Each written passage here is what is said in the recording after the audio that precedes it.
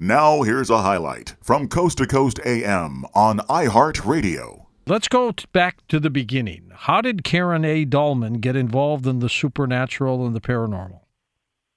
Well, I have to start at about back to the age of 2. As far back as I can remember, I can actually remember being in the crib. And at the age of 2, I remember having this little playmate. I called him my little friend. His name was actually Dacky. And he would come and talk to me. We'd play together. And my mom would come and say, well, who are you talking to? I said, don't you see Dacky? He's right here. And she would say, there's nobody here. You're making this up. And I think it kind of, maybe disturbed them a little bit. But I spoke with this being from about the age of 2 to 6. And to me, it was just normal. It was just normal to be able to see lights around people, such as auras. I didn't know they were auras. It was normal for me to have these beings. I had another group of beings that would come to me, and I called them the large ones. When they would come at night, they would fill my doorway with this huge light. And when they came, I felt so loved, so comforted, and I could even hear them speak. I didn't know until a lot later it was telepathically they're speaking to me, but they were like what you would call the Watchers. I later learned their name is truly the Guardians. But getting back to when I was a child, I was also told that when I go to school, you really can't be telling people about this, little being that you're talking to. But, George, I got to tell you this, and the audience, too. It's not unusual for a child up to the age of 7 to have some kind of what people would call a playmate, imaginary playmate. In fact, researchers found from the University of Oregon that 64% of children by the age of 7 have something like this in their life. And so there's something going on here. And I've since learned that that's like a spirit guide, or it could be a deceased relative, but it's usually somebody that comes to help you. It may even come in the form of an animal. Mine just happened to be a little being, but he looked like a little sprite. So, George, that's truly where this got started for me. It was natural.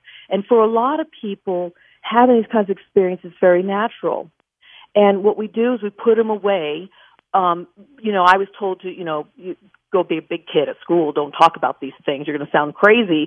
Others may have heard that.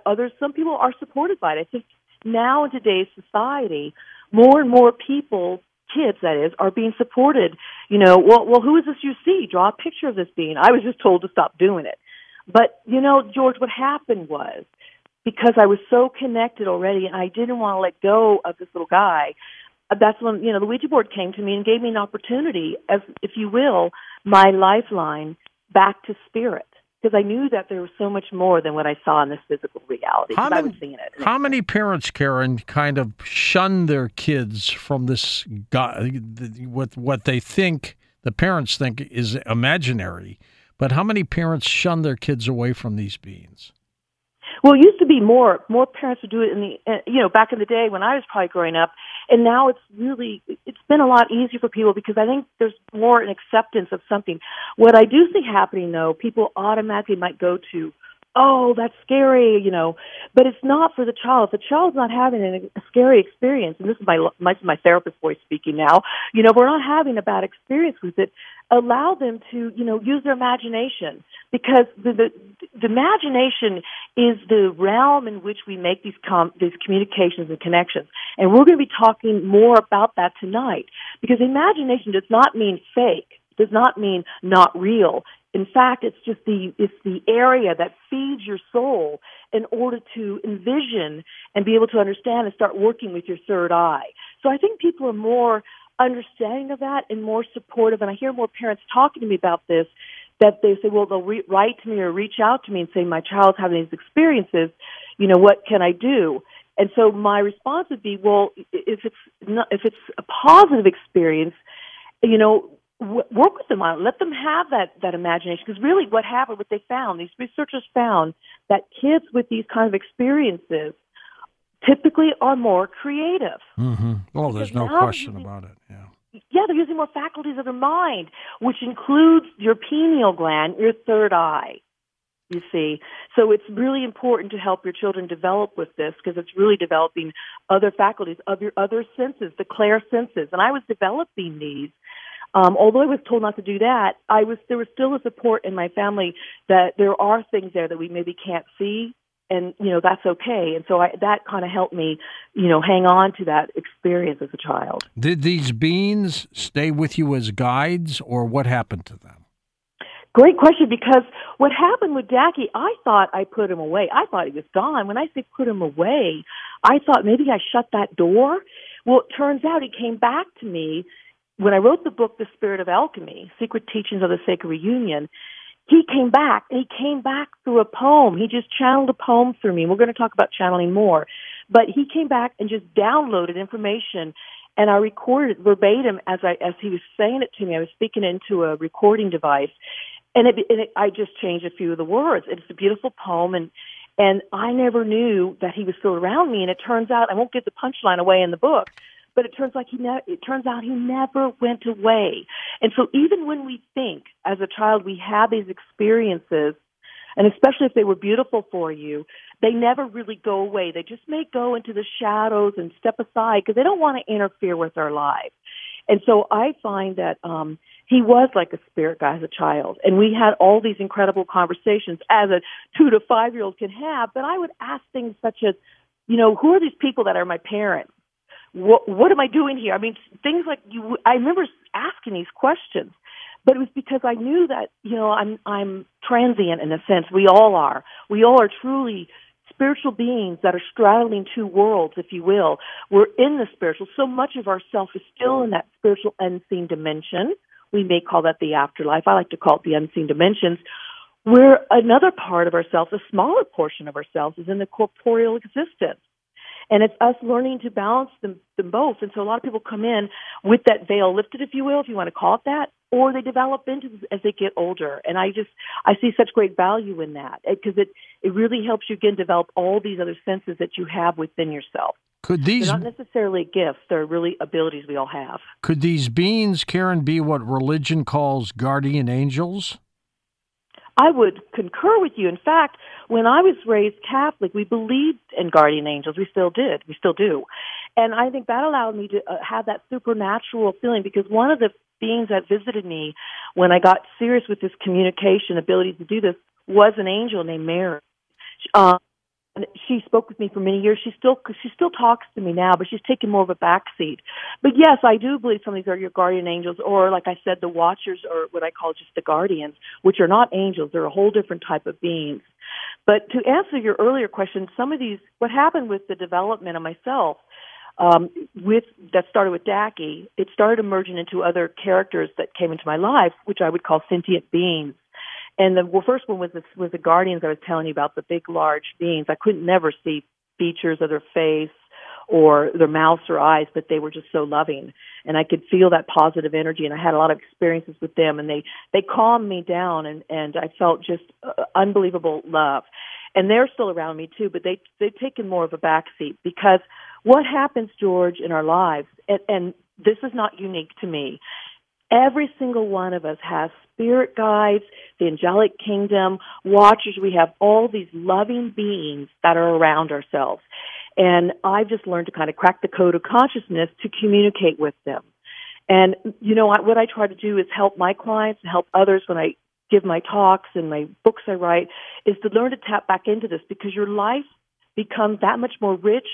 And then you start to realize you're not disconnected from those that have transitioned and moved over into the afterlife. They're still with us. And our guides can help us do that, too. We're with Karen A. Dahlman. We're talking about spirit guides. We'll talk about the Ouija board a little bit later on tonight. Karen, you mentioned channeling. There are different methods to channel, aren't there? Yeah, there are. And so channeling, I'm glad we're talking about this. I want to get like a definition out so we all know what we're talking about as we progress in this conversation. So basically, channeling is a natural function. I would consider it that first. It's also a means of communication. And to go one step further, it's a means of communication between sentient beings, between consciousness. And so there's all different types of channeling. So I think most people think about when they hear channeling, somebody like Jane Roberts, who brought in Seth. Or you might think of somebody more contemporary like Abraham Hicks or Bashar. I know Bashar, Darryl Anka's been on your show. these beings are these people are more like they're bringing in a being from another dimension or an extraterrestrial in the case of Bashar, or somebody like with Jane Roberts she shared past incarnations with. And some of them are trance mediumship, where they go into a trance, where they don't have conscious memory, where others are very conscious channelers. And so, and some are more semi-conscious. When I channel, I'm between semi and conscious. I don't remember everything I said, but I know the gist of what's being happened. So you can channel with your voice. Okay, that's one way. But you can also channel with, for example, automatic writing. You can channel through scrying. You can channel through cards, such as the tarot, or using oracle decks. You can channel as an artist, musician, writers. You can get great packets of information, downloads coming in that inspire you. It's that inspiration, that inspiritos means to inspire, that comes through you, and that is a form of channeling. Also, Ouija boards are another way to channel. But I want to be really clear. Channeling, and when you use any of these devices, it's not the tools that do it. It's ourselves. We just happen to use a tool as the transformative agent or the methodology to bring through the information. And I love what Clyde Lewis says. He calls it the theatrics of the session might be a Ouija board. So I channel on many different levels. I do the voice channeling. I do the automatic writing. I do talking boards. I use cards, and I can scry. And I know on this show I've mostly talked about the Ouija board in the past, but these are all different avenues of channeling that I use. Is channeling dangerous in the wrong hands? Well, okay, let me ask it this way. If you are a spiritual being mostly, and part of yourself is just corporeal, but most of you exist in these other dimensions, we're multidimensional beings, and we have these connections whether we're conscious of it or not, is that dangerous? No. That's it. That's the answer. It's not dangerous because that we're communicating with that from whence we came and where we will return to. So spirit guides, angels, our deceased, transitioned loved ones. I hate using the word death. So you'll hear me use the word transition more so because as the guides that I work with tell me, there is no such thing as death. It's merely an illusion.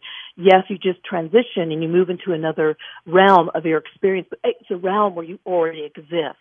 And so channeling allows you to tap into that realm and bring it through to this realm, this third dimension, to share with others or for yourself. I mean, great works of art have come through. How many people have told us they dreamed and they woke up and had the solution to a problem, or they brought forth some wonderful cure into our world, or beautiful artwork? That's constant. I'm convinced Da Vinci probably did that. So funny you said that. That was just on the tip of my tongue. See, you're psychic there, George. That's exactly right. He did, and so did people like Edison. And modern day mystics are doing it all the time. And you channel too, George. When you do these shows and the words flow out and you get into the role of it, it's like you're inspired. You're inspired through the movement of the energy of what your guests are talking about or what you're feeling about it, and that's what you do every night. So channeling doesn't have to be so mystical. It could be just a matter of you solve a great problem. You're a wonderful engineer. Or you can express yourself on the canvas with paint. Or I love to write, and I love to paint too. And I just let that move me. And that's a form of channeling. Or having a moment of epiphany, aha moments. That's also channeling. So I want to demystify it. It can be mystical. I don't want to ruin that either. Right. But it's also very natural for us. Is it easy to do? We are already doing it. So, for example, when you get up in the morning and you turn on the shower, you get in there. You're not really thinking about turning on the shower. It's an automatic thing. You just do it automatically. Yeah, you just do it. We're automatically channeling. When you get ideas and insights, you're like, aha, wow, I just got this idea. That's channeling. So it's very, very natural. Now, when you want to do it on the level of maybe bringing in, let's say, talking to a loved one who has transitioned, or maybe your spirit guides, that's where it gets a little more trickier, only because we don't believe in ourselves that we have these abilities. We think we have to go to a medium, we have to go to a psychic. In fact, when people come to me, I try to help them learn to reach these levels of consciousness themselves. And once you figure out how to do that, you can do it with any tool or with your body, yourself as the tool. And by the way, I want to say this, where I find channeling works the best is when you get within your heart space. When you can find yourself in your heart space and you open that area, and then you connect that with your pineal gland, which means more of your brain, but your pineal gland really comes into play here. And you allow your imagination to work. It's like your pineal gland and your heart hooked together begins to allow these things to happen. And that takes a little bit of practice. I mean, yes, you've got to practice if you want to channel on the level we're going to be talking about this evening, but it is possible, and everybody has the abilities to do it. Now, everybody doesn't necessarily want to do it, but I find that whether you want to do it or not, you're doing it anyway naturally. So why not take it up a step? What is your higher self? Well, to me, the higher self is that part of me that's larger than my corporeal existence. It exists beyond even my aura. It exists back out to the universe and connects me back to the divine. All of us have a higher self. Now, the higher self is more of a Carl Jung psychological term. You could even call it your soul. You could call it your spirit. I know those aren't necessarily synonymous in religions, but you can call it that part of you that's your greatest self. And so I like to call it my higher self because it's me that has a higher perspective on my life, has a hawk-eye view of what's going on. And as I was mentioning earlier, if we can get out of our myopic focus and see more grandeur of what's going on in the world, we're going to see some insights that we have not seen to what's behind everything that's going on. So that's what your higher self does. That's the part of you. It's part of your existence here in the physical third dimension, but it's you that reaches back and beyond. It's that part of you that will also make those contacts with you to these other dimensions to bring in and channel and have these contacts and communications with sentient beings in other dimensions. Listen to more Coast to Coast AM every weeknight at 1 a.m. Eastern and go to coasttocoastam.com for more.